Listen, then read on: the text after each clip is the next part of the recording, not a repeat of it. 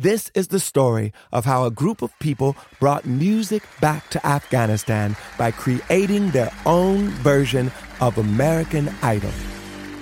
The joy they brought to the nation. You're free completely. No one is there to destroy you. The danger they endured. They said my head should be cut off. I'm John Legend. Listen to Afghan Star on the iHeartRadio app, Apple Podcasts, or wherever you get your podcasts. Hey, girlfriends, it's me, Carol Fisher, back with another season of the global #1 podcast, The Girlfriends. Last time, we investigated the murder of Gail Katz. This time, we're uncovering the identity of the woman who was buried in Gail's grave for a decade before she disappeared. Join me and the rest of the club as we tell her story. Listen to Season 2 of The Girlfriends, Our Lost Sister on the iHeartRadio app, Apple Podcasts, or wherever you get your podcasts. A new season of Bridgerton is here.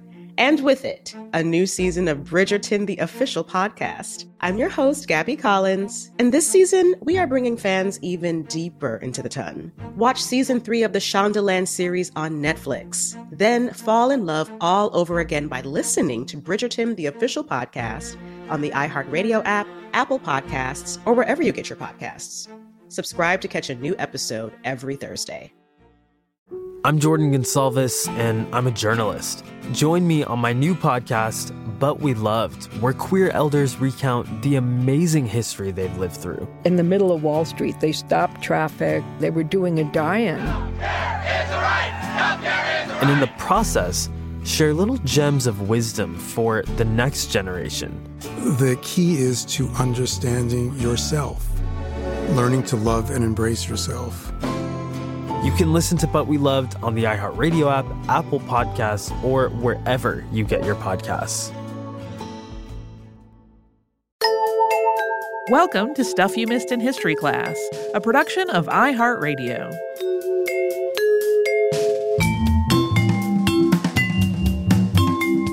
Hello and welcome to the podcast. I'm Holly Fry. And I'm Tracy V. Wilson. So, Tracy, I'm very lucky because one of my awesome friends brought me a bunch of garden plants recently. Yeah. Who is a person you also know. And I love this because she participates in a community garden, so she gets all kinds of good stuff through, like, seedling swaps and whatnot. So I got a nice variety. I got some peppers and tomatoes and squash and some basil from her. And I had already started a bunch of mint in my house so that I can always have ready mojitos on hand. And all of this kind of needed to be moved into planters. And so I finally started doing that. And as I was, doing this, I had one of those very simple but profound moments where I found myself thinking about all of the places and efforts and plants that have contributed over time to me on my back deck, digging soil out of my compost bins to make new homes for all these plants. Might sound a little self-important, but really it was more like I'm part of a bigger picture, and it just hit me in that moment. Sure. So this got me thinking about gardening and how it is really gardening more than almost any other sort of obvious thing is a living history that connects us to all places and people through time. Because, right, like people 5,000 years ago did not have a local home improvement store or a big box store where they could go get fertilizer and weed management in abundance from an entire aisle of shelves of these kinds of things. Yet, lots of plants that are useful or delightful to humans have survived and even thrived for thousands of years so that we can continue to plant their descendants today in our home gardens. This is where my head's at. So we have talked about various specific gardening topics before, right? Like we've talked about roses and we've talked about historical gardens at the History Center and some others, and some of those will come up here. But I wanted to take a look at how gardening developed in North America to contextualize some of those other topics. But of course, that also does involve things that happened around the globe prior to colonization.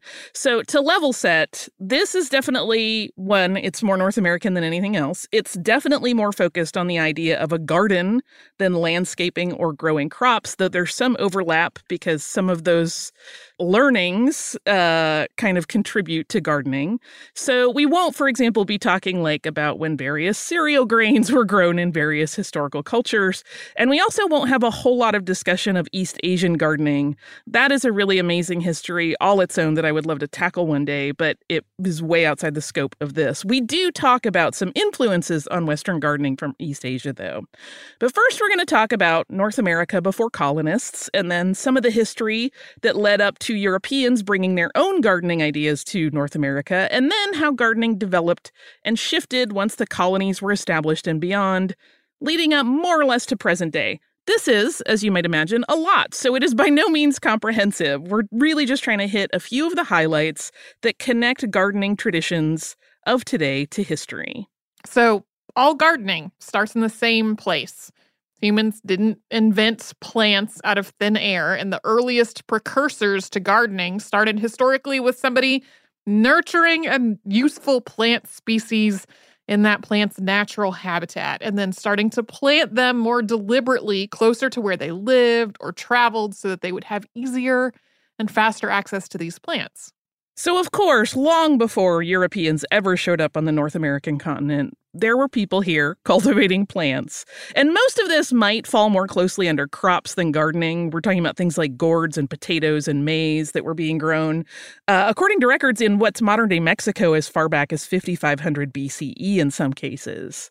And for a lot of cultures that were living in the Americas, there was already this deep understanding of how cultivated growing impacted the land. So a lot of the early practices here were focused on sustainability. That is not a new concept. And these techniques were then later picked up by gardeners who moved to North America from Europe. So, for example, companion planting was practiced by the Wampanoag people as well as others. And that has come to be known as the Three Sisters technique. And that is when three different crops were grown together that all supported each other in the soil. So one configuration is growing corn or maize along with pole beans and squash all together in the same tract. The corn offers climbing space for the beans. The beans enrich the soil with nitrogen that they pull from the air, and the squash provides a soil protective ground cover and a pest deterrent that helps to keep the smaller plants healthy. I actually saw a little article about a similar idea in gardens today that was combining sunflowers with other plants to grow them together in a way that naturally supported each other. Yeah, and there are even some people who have taken kind of this Three Sisters technique. It still gets used today, and they add in a flower component. So there are a lot of ways that this has been developed, but it really is kind of a wonderfully balanced idea. And another technique that was well established by indigenous populations in North America was what we would now call no-till gardening. So in this case, instead of digging up the soil to plant seeds, the soil is undisturbed in the seeding phase. Seeds are laid down, and then a fresh layer of compost is added on top of them. And as a consequence, the healthy soil that's been developed remains intact, and it actually prolongs its viability for future planting. Other techniques were also part of indigenous gardening practices for centuries before they were adopted by colonists who arrived on the continent. So terrace gardening to manage erosion and inconsistent rain cycles, irrigating using catchments and water runoff reservoirs, directing the water flow with dugout canals or indentations in the earth, seed saving, naturally fertilizing with things like fish or remnant vegetation, among others. These kinds of things come up a lot on our Unearthed episodes. We're always finding new evidence of new things that people were doing to cultivate plants. Yeah. I also love how a lot of these things get discussed when you're talking about modern gardening, and it's like, this isn't a new idea. Yeah. People have been doing it this whole time. This is not new in the least. And in addition to the indigenous gardening practices that colonists encountered and learned when they arrived in North America, Europeans also brought with them gardening knowledge that had roots all the way back in Mesopotamia, so that includes Babylon and Persia, as well as ancient Egypt. So we know that there were a variety of garden styles throughout Mesopotamia. The Hanging Gardens of Babylon are one of the 7 wonders of the ancient world, after all, although their date usually puts them at around 600 BCE as an origin point. And obviously there was plant cultivation in the area way before that. Yeah, orchard gardens were cultivated, as well as temple gardens designed to honor deities. And there were also gardens that were cultivated in courtyards within palaces. And we know all this based on archaeological findings over the years, but we really don't have a lot of specifics on how most of these gardens were designed. We just have sort of snippets of information, like seeing the use of trees in straight lines right next to walls. Gardens were created in Egypt as far back as 10,000 BCE, and included the 3 types of gardens that we just mentioned. In Egyptian gardens, sycamores, date palms, and fir trees were used to form grand gardens that were pretty architectural in their design. They were highly ordered and precise in the placement of the flora. Both Mesopotamian and Egyptian gardens were often intended to offer an escape from the heat and the dryness of the desert, so kind of a respite of shade and beauty. Yeah, it's like, I would like to build a small oasis within the walls of my compound. That sounds great to me. By 6000 BCE, gardens had started to appear in Greece. And in addition to those 3 types of gardens that were used in prior locations that we mentioned, the common architecture of Greece may have given rise to small personal gardens. So most families lived in these sort of small homes, but they had courtyards. And while there isn't certain evidence in the matter, it has been theorized that one of the functions of those courtyards was as a place for small gardening projects, in addition to common other uses, like as a common living area and as a place to cook. Ancient Rome is where we start seeing more recorded information about gardens and their uses. The atriums found in the townhomes of Rome's wealthy inhabitants would have multiple garden areas. A peristyle court often contained a family shrine, and the gardens surrounding that would have been ornamental. The hortus courtyard was used for cultivating fresh fruits and vegetables, and the atrium courtyard would have been where rainwater was collected in cisterns and may have also included some ornamental plants. In villas outside of the heavily populated areas, courtyard gardens were also popular and also a lot grander in scale. As Roman military efforts moved into Europe over time, so did their gardening aesthetic. So when Roman officials, for example, would conquer a place and then move into that conquered territory, they would then have homes built that included all of the comforts of home as they knew it, including gardens. Another carrier of the garden tradition from Western Asia into Europe was the spread of Islam that started in the 8th century when Islamic forces attacked the Iberian Peninsula. Just as was the case with Roman officials, the conquering Muslim leaders set up new homes in Spain, and they also had gardens planted. By the Middle Ages, gardens were spread throughout Europe in castles, monasteries, manor houses, and private homes of the upper middle class, as well as smaller subsistence gardens for the lower classes. One of the common features of castles during this time is something I absolutely love. It's an erber. That's a small private pleasure garden used almost as an outdoor room. There were also food gardens associated with most castles. Often those were outside of the castle walls to include things like fruit orchards and large-scale vegetable gardens. Monastery gardens were filled with produce plants as well as medicinal herbs, and this ties into our recent episode when we talked about barber surgeons and the ways that monks had at one point functioned in a more medical caregiver role. In just a moment, we're going to talk about the first known English language text on gardening, and it is pretty delightful. But before we get to that, we will take a quick sponsor break. When the Taliban banned music in Afghanistan, millions were plunged into silence. Radios were smashed, cassettes burned. You could be beaten or jailed or killed for breaking the rules. And yet, Afghans did it anyway.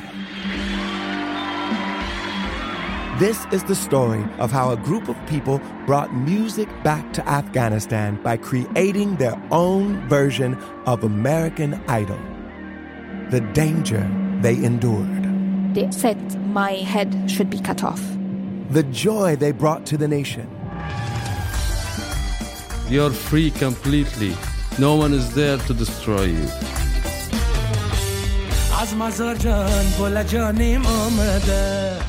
I'm John Legend. Listen to Afghan Star on the iHeartRadio app, Apple Podcasts, or wherever you get your podcasts. Hey, girlfriends, it's me, Carol Fisher. I'm so excited to tell you about the brand new series of The Girlfriends. In season 1, we told you about the murder of Gail Katz at the hands of my ex-boyfriend Bob. At one point, a woman's torso washed up on Staten Island and was misidentified as Gail. She spent 9 years in Gail's grave, and then she just disappeared. It's almost like it's become this moral obligation to find her. And that's what we're going to do. Find this missing girlfriend and tell her story. With the help of some of your favorite girlfriends from season 1, like my producer Anna. Oh my God. My friend Dr. Mindy Shapiro. Hi, it's Dr. Shapiro, and I'd like to speak with the deputy medical examiner. And of course, Gail's sister, Elaine Katz. Having no closure, it kills you. Join us as we try to solve a 35-year-old cold case. It's not going to be easy, but it's going to be one hell of a ride. What? I can't believe this. Listen to season 2 of The Girlfriends, Our Lost Sister on the iHeartRadio app, Apple Podcasts, or wherever you get your podcasts. A new season of Bridgerton is here. And with it, a new season of Bridgerton, the official podcast.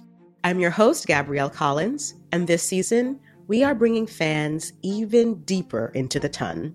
Colin Bridgerton has returned from his travels abroad. Is betrothal written in the stars for the eligible bachelor? Meanwhile, the ton is reverberating with speculation of who holds Lady Whistledown's pen. We're discussing it all.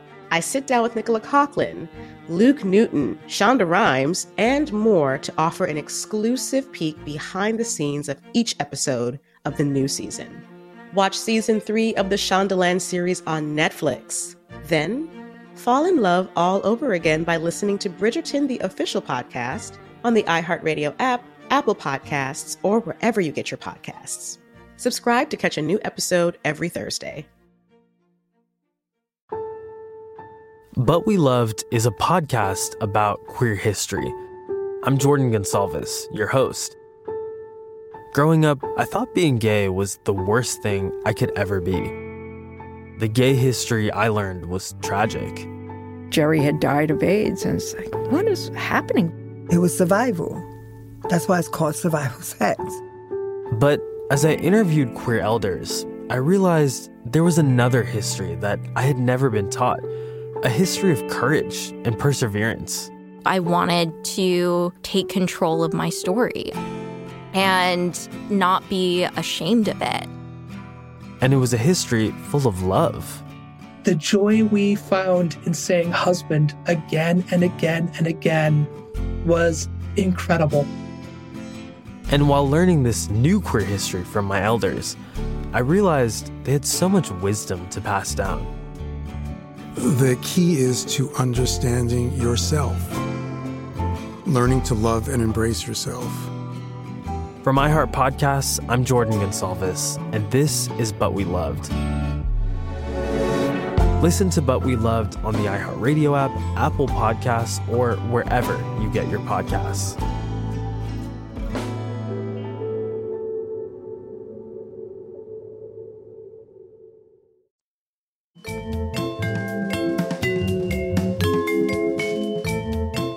Somewhere in the early to mid 1400s, the earliest English language gardening book was written. Actual estimated dates for it are kind of all over the place, but regardless of the exact origin date, the feat of gardening, attributed to author John Gardner, offers a massive amount of information for horticulturists to draw from. Trinity College, Cambridge has the only known copy. It is 88 pages long, although the last dozen of those pages are very damaged. We don't know who John Gardner was, although there has been plenty of speculation. Interestingly, a good bit of this gardening manual was written in verse. And in a commentary on the book written in 1893 by an Honorable Alicia M. Tisson Amherst, John Gardner's writing in gardening is critiqued as follows. Quote, John Gardner must certainly have been a practical gardener, as the poem is a series of most sensible and reasonable instructions for growing fruits, herbs, and flowers, and his work is singularly free from the superstitious beliefs in astrology and the extravagant fancies and experiments in grafting and rearing plants, especially fruit trees, so prevalent in the writings of this period. That he was not skilled in making verses can be seen by his poem. The lines frequently fail to scan, and many of the rhymes are very imperfect. I love that criticism. So to give you a taste, Gardner's verse begins with, and this is kind of amended from its original language to be a little easier to understand, but for the most part, it's all there. How so well a gardener be, here he may both hear and see, every time of the year and of the month, and how the craft shall be done. In what manner he shall delve and set, both in drought and in wet, how he shall his seed sow, of every month he must know, both of worts and of leek, onions and of garlic, parsley, clary, and also sage, and all other herbage. I want to say garlic as garlic from now on. I know, me too. So here's part of the section on grafting. Thou must graft apple and pear from the month of September to April. With a saw thou shalt the tree cut, and with a knife smooth make it, clean between the stock of the tree, wherein that thy graft shall be. Make the cutting of thy graft between the new and the old staff, so that it be made to life, as the bake and the edge of a knife. A wedge thou set in the midst of the tree, that every side from other flee, till it be opened wide, wherein the graft shall be laid. I find this whole thing incredibly charming. The oldest known botanical garden is the Botanical Garden of Pisa that was established at the University of Pisa to house Luca Ghini of Imola's Herbararium.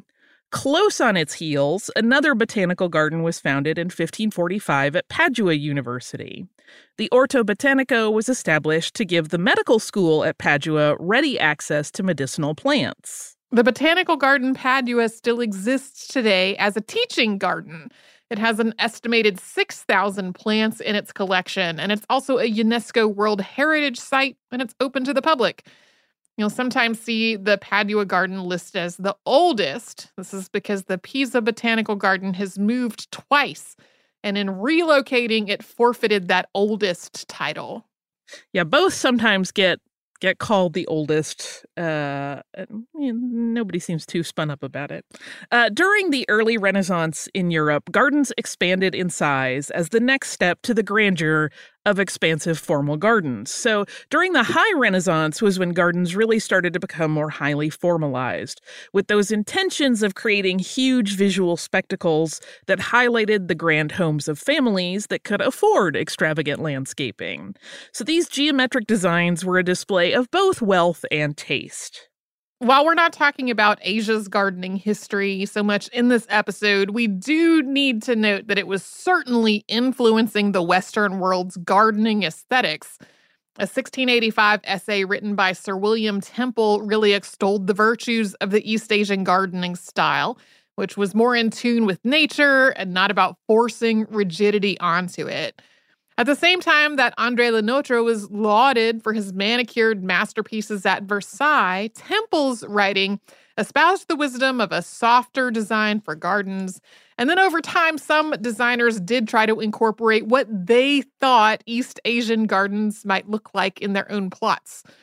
Over time, English gardens in particular adopted touches that referenced Chinese and Japanese gardens, although, again, they were really usually referencing their imagined versions of those cultures. Yeah, it was one of those instances where these people had never seen gardens in China or Japan, but they were like, I know, a pagoda. So they would just drop it in their garden. Kind of a messy way to do it.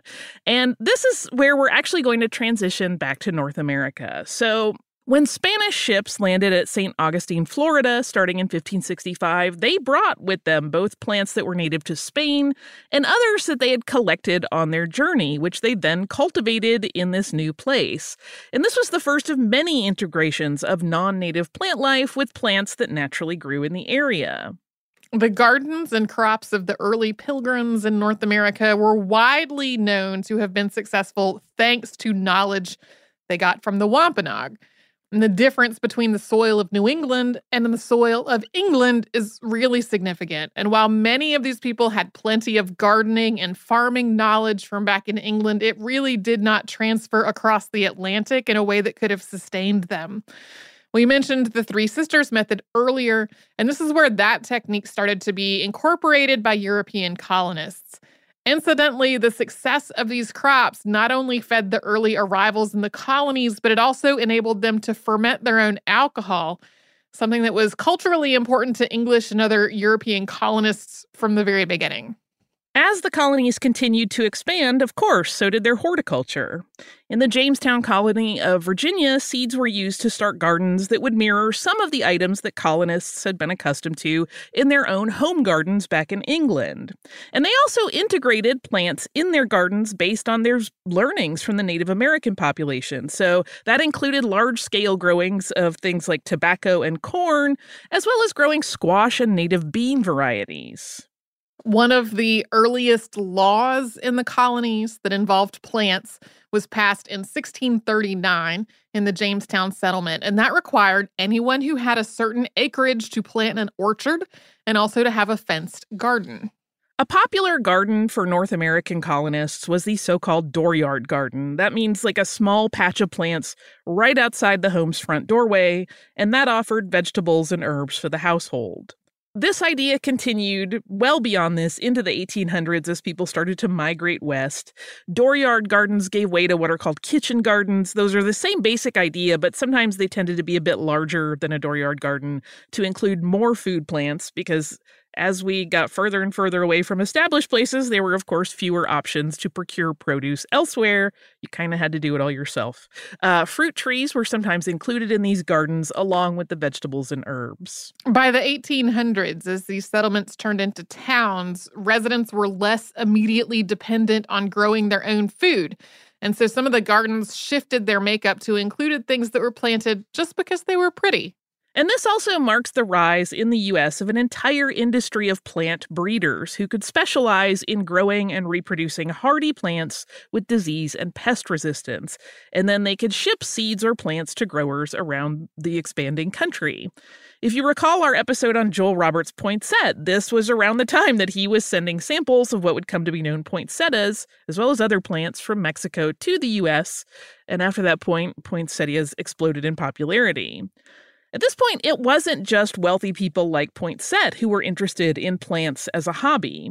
Leisure gardening became popular in the U.S. as people all across the socioeconomic spectrum started growing plants for ornamental use, and flowers started to be cultivated by home gardeners even more than fruits or vegetables. Coming up, we will talk about the rise of botanical gardens and seed companies in North America, and we'll dive into that after a pause for a word from some of the sponsors that keep Stuff You Missed in History class going.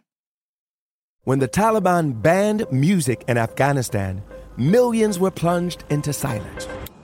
Radios were smashed, cassettes burned. You could be beaten or jailed or killed for breaking the rules.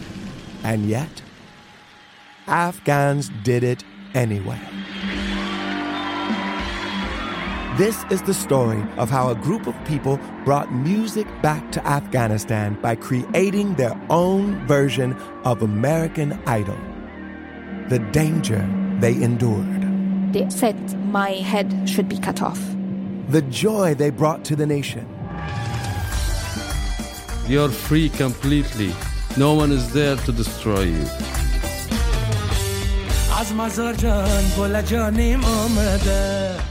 I'm John Legend. Listen to Afghan Star on the iHeartRadio app, Apple Podcasts, or wherever you get your podcasts.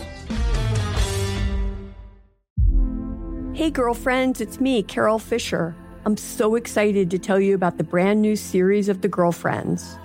In season 1, we told you about the murder of Gail Katz at the hands of my ex-boyfriend Bob. At one point, a woman's torso washed up on Staten Island and was misidentified as Gail. She spent 9 years in Gail's grave, and then she just disappeared. It's almost like it's become this moral obligation to find her. And that's what we're going to do. Find this missing girlfriend and tell her story. With the help of some of your favorite girlfriends from season 1, like my producer Anna. Oh my God. My friend Dr. Mindy Shapiro. Hi, it's Dr. Shapiro, and I'd like to speak with the deputy medical examiner. And of course, Gail's sister, Elaine Katz. Having no closure, it kills you. Join us as we try to solve a 35-year-old cold case. It's not going to be easy, but it's going to be one hell of a ride.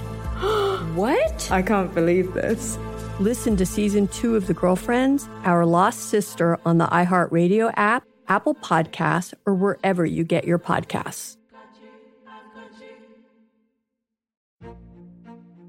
A new season of Bridgerton is here.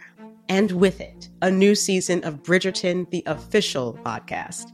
I'm your host, Gabrielle Collins, and this season, we are bringing fans even deeper into the ton. Colin Bridgerton has returned from his travels abroad. Is betrothal written in the stars for the eligible bachelor?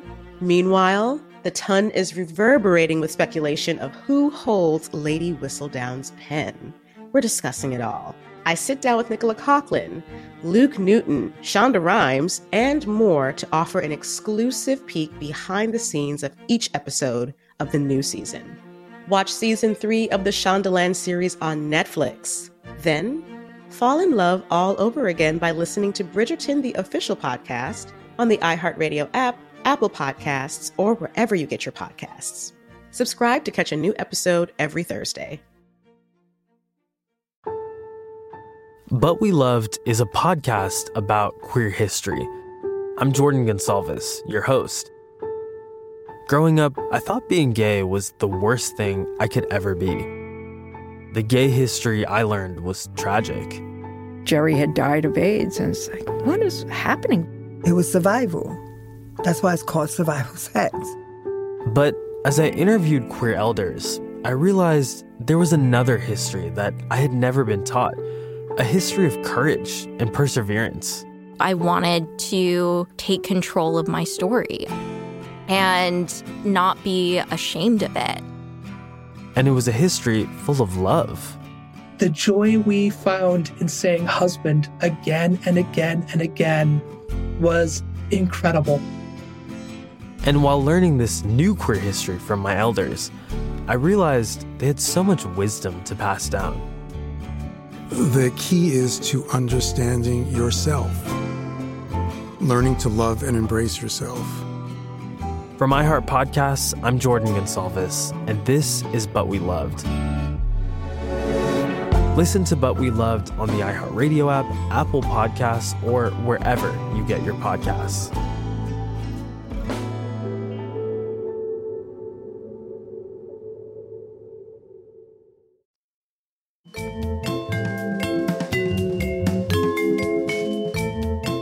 The colonies got their first botanical garden in 1728 in Philadelphia.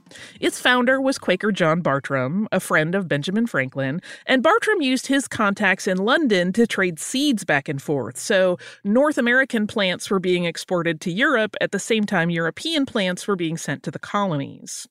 Bartram is credited with sending dozens of plant species to Europe for the first time and was granted the title of Royal Botanist by King George III. Bartram's garden still exists, and it is open to the public. Flushing, New York was home to the first commercial nursery in the colonies. That was opened by Robert Prince in 1737. That nursery, like Bartram's business, imported and exported plants and seeds, both with Europe and with Australia, and also offered ornamentals and grafted fruit trees for sale. Prince's expansive cherry orchard was the source of 10,000 trees worth of barrel-making wood during the Revolutionary War. Prince's nursery was seen as so valuable during this conflict between the colonies and England that British General Lord Howe commanded that it be protected. The Prince Nursery operated for 130 years. As we know, throughout colonization in early U.S. history, there have been enslaved people, going all the way back to the 1600s. And gardening was part of the enslaved population's life. This has come up on the show before a couple times, and I wanted to make sure we touched on it again. For example, when we had journalist and cookbook author Anne Byrne on to talk about her historical baking books, particularly the one on cookies, American Cookie, she mentioned Benny seeds that traveled to North America in the pockets of enslaved people. And in Holly's interview with Sarah Roberts of the Atlanta History Center, she talked about the enslaved people's garden that's part of Smith Farm at the History Center, and how it recreates the subsistence gardening that was often a necessity for enslaved people to ensure that their food supply was supplemented with fresh produce and herbs. To reiterate what Sarah told us in that interview, allowing the enslaved workforce to maintain their own small crops was not a magnanimous move on the part of enslavers. This was a means to ensure that the enslaved people retained a connection to place and minimize the likelihood that they would try to escape.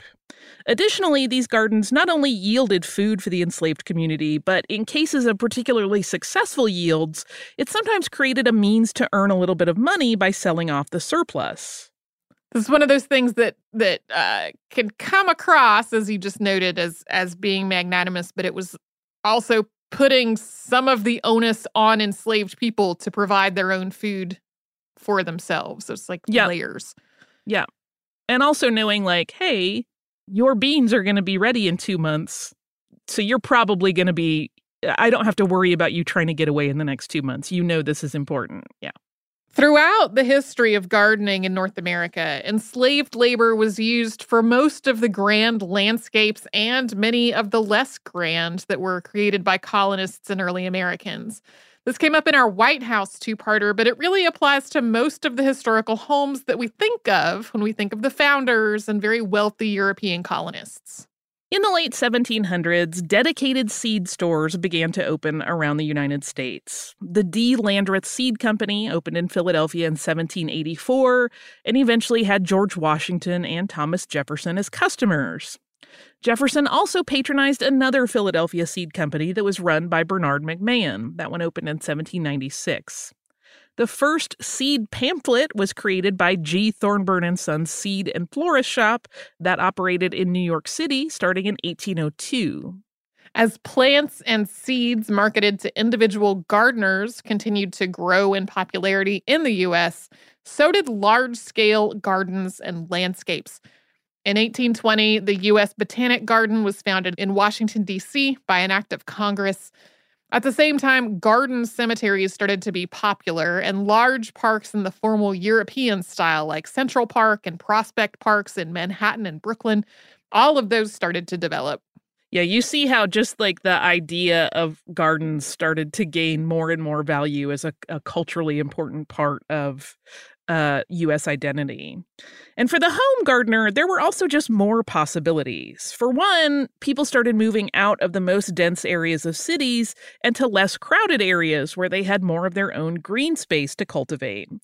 It also became quite popular in the mid-1800s for wealthy families that lived in the city to purchase country homes. So even though they were city dwellers, they had a place to garden, or in many cases, have their enslaved workforce or their staff do the gardening for them.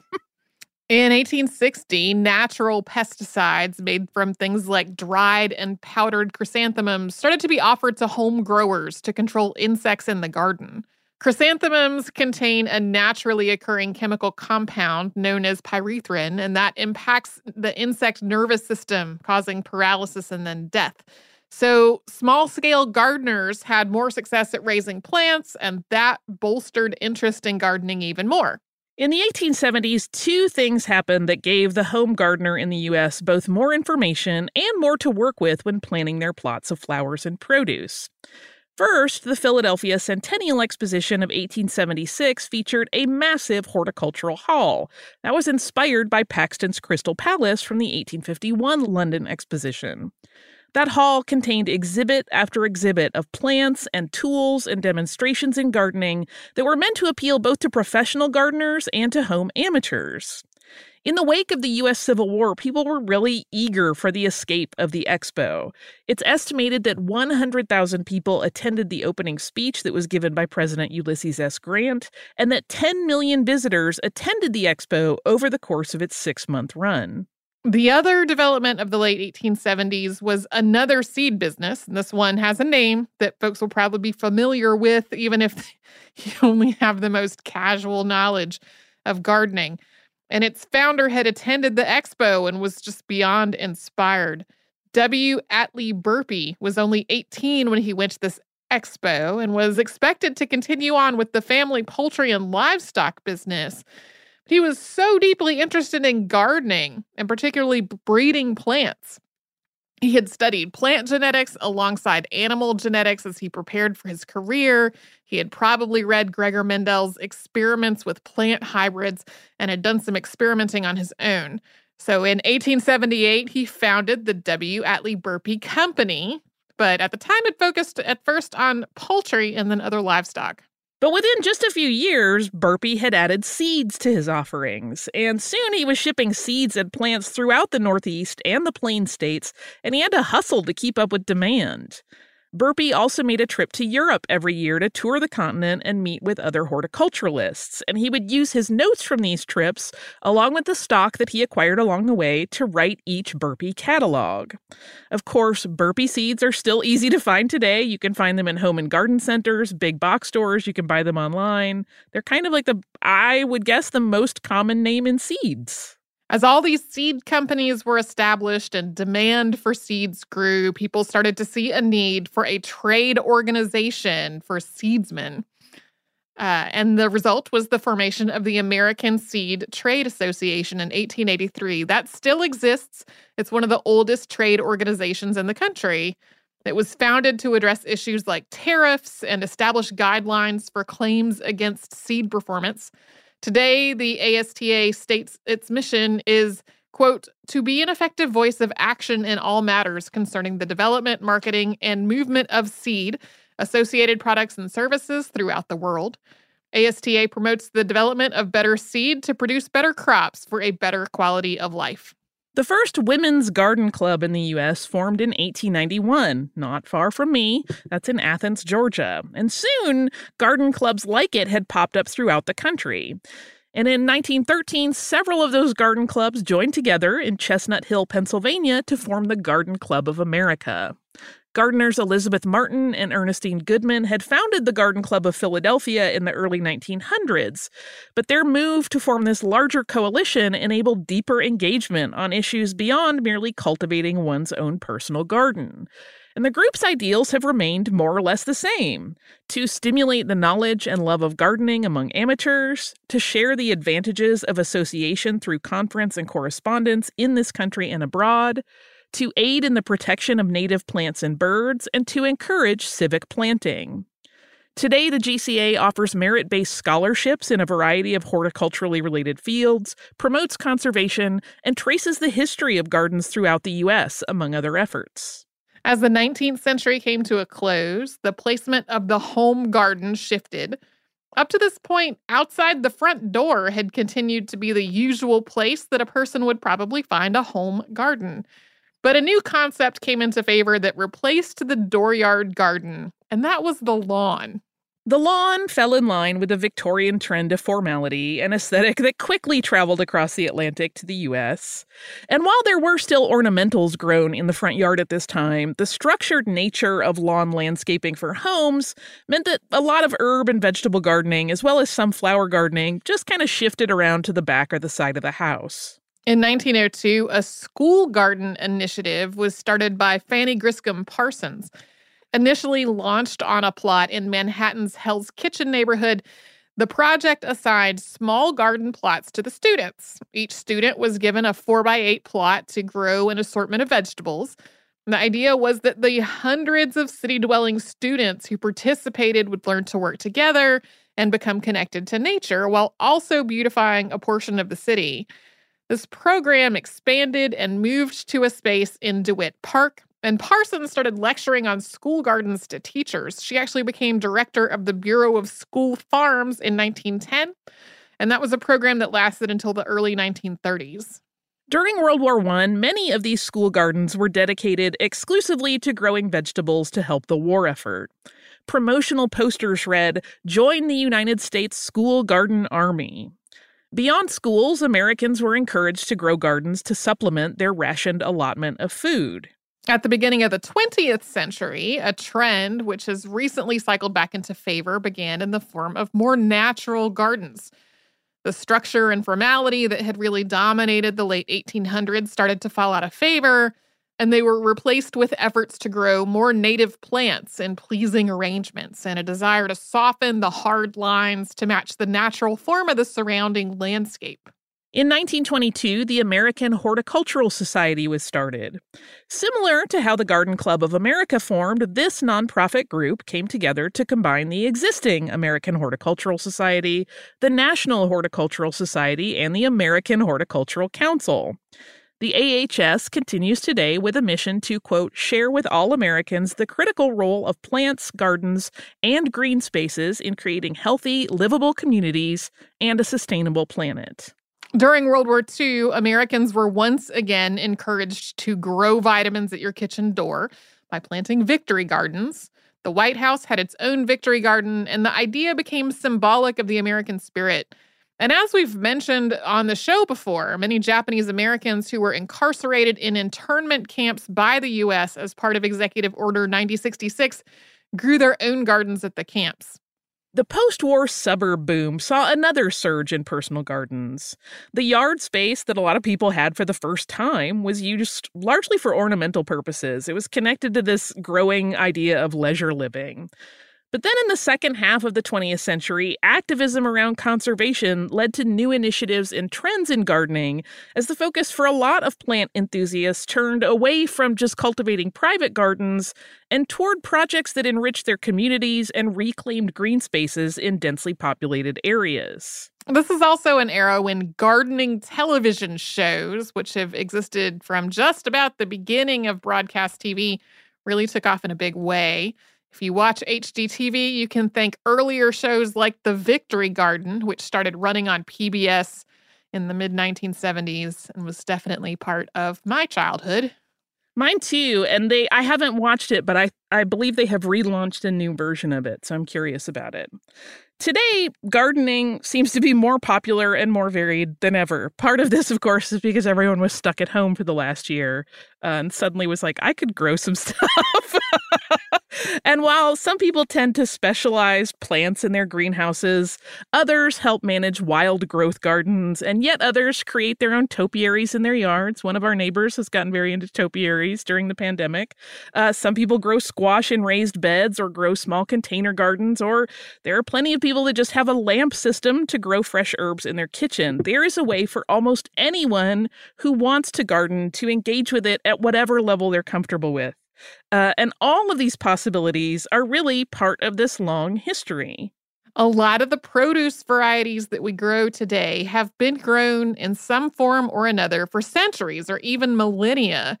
As just one example, onions have been grown for at least 5,000 years, although whether they originated in the area that's modern-day Pakistan or in Central Asia, that's a matter of debate. Onions were buried with the pharaohs of Egypt, and they appear in medical texts in India going back to the 6th century. And as we talked about at length in our episode on roses, if you're growing ornamental flowers, you're benefiting from centuries of work to create hardy, beautiful plants. So when you're working on your own garden or your community garden or whatever, you are a link in this ongoing historical chain of people growing stuff. Yes, I love it. That's why I love gardening so much. And please, please let my tomatoes work this year. Oh, dear. I have a really, I need to get an expert involved because I have a history of having some very near misses and plant failures. We can talk about it during the behind the scenes on Friday. But that is our very brief. I mean, there's so much detail you could dive into on any one of these. And some of the people we mentioned could certainly be episodes of their own. But I hope if anybody is out there gardening that they think about how they're part of this bigger picture of gardening and how it's one of the few things that connects humans across all cultures in a really obvious and tangible way in our day-to-day lives. Okay, I have listener mail. This is a twofer because it covers both our recent episode on the Tacoma Narrows Bridge and our older episode on Cannery Row. This is from our listener, Chelsea, who writes, Dear Tracy and Holly, evidently I got distracted partway through telling you my life story after your Cannery Row episode, so I'll just add on my Tacoma Narrows Bridge commentary here and actually send it this time. My husband was stationed at Naval Base Kitsap in 2015 to 2018, and I got really involved volunteering at the Kitsap Humane Society. I walked and fostered dogs, I did dishes and laundry, and drove for the transfer team. We transferred in animals from overcrowded shelters all over, Hawaii, Texas, Guam, California, and even Israel once, and found them homes in the area. I was always amused by the looks on the faces of the Kauai dogs that jumped out of the van to find a few inches of snow. This meant that about once a week for more than 2 years, I drove across Sturdy Gertie, that podcast was the first time I heard that nickname, to pick animals up from SeaTac Airport in the middle of the night. I can confirm that the winds through the Narrows are still intense. I don't think I ever felt the bridge move, but there were definitely times it took effort to stay in my lane. Feeling the broadside of the behemoth of a cargo van getting smacked by wind will certainly help keep you awake. I figured you guys could use Tacoma Narrows dog stories that ended better than poor Tubby's. I miss getting to work with all the dogs since we've moved and the local shelter can't have volunteers because of the pandemic, but I make up for it by loving our foster fail pit mix, Melina. Pics attached. That dog is painfully cute. She also had included her original message, which was about Cannery Row. And I'll pick up part of that. She said, I grew up in Monterey, exactly a mile up the hill from the Monterey Bay Aquarium. Here are a series of anecdotes and fun facts from my hometown. Local lore said the streets I walked to get to the elementary school bus was named for women who had worked in Flora Woods, Bordello, Alice, Grace, etc. I have no idea if this is true, and Google was no help in confirming. When my brother was in second grade, his class went on a field trip to the aquarium and ate lunch in the outdoor classroom. A seagull grabbed his sandwich out of his hand and then immediately dropped it into the ocean. He cried and his teacher had to share her lunch with him. I have had the seagull theft situation and it's scary. Yeah. They will, I've said before that I grew up on the Florida Gulf Coast when I was little, and I remember I had a bag of Doritos once, and a flock of seagulls literally came and were just like, that bag is ours, ma'am. And then I was terrified. It was a lot of birds. Anyway. Chelsea also mentions that there was a Nickelodeon game show on in the 90s that frequently gave a trip to the aquarium as its big prize, and I spent way too much time worrying that if I went on the show and won, it would not be a very good prize for me, given that it wouldn't be a vacation, and we already had year passes to get in. Did the showrunners base the prizes off of the hometowns of the contestants? I never even tried to get on the show, but the logistics of prize selection worried me. Kids are weird. That is very cute. There are other stories that she includes, but I wanted to include those. They're so sweet. She also mentions that if you do visit Monterey, bring a jacket. A major driver of summer sweatshirt sales at the Cannery Row shops is tourists who come expecting California summer weather and get stuck in the June gloom. It gets very cold at times. But thank you so much, Chelsea. Also, I really do love those pictures of your dog. That is a cute baby, and I understand why that was a foster fail. If you would like to write to us, you can do so at historypodcast@iheartradio.com. You can also find us on social media as Missed in History, and you can subscribe to the show on the iHeartRadio app, at Apple Podcasts, or wherever it is you listen.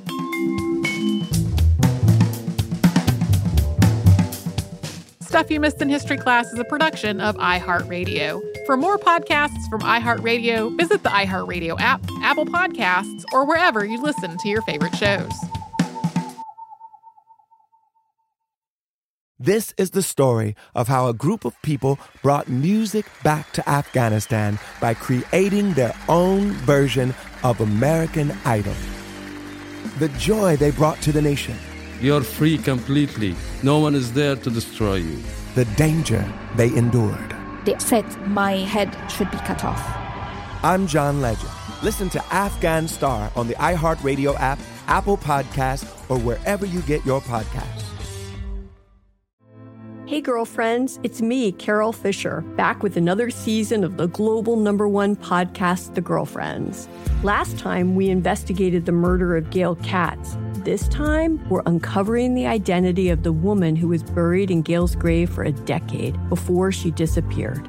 Join me and the rest of the club as we tell her story. Listen to Season 2 of The Girlfriends, Our Lost Sister on the iHeartRadio app, Apple Podcasts, or wherever you get your podcasts.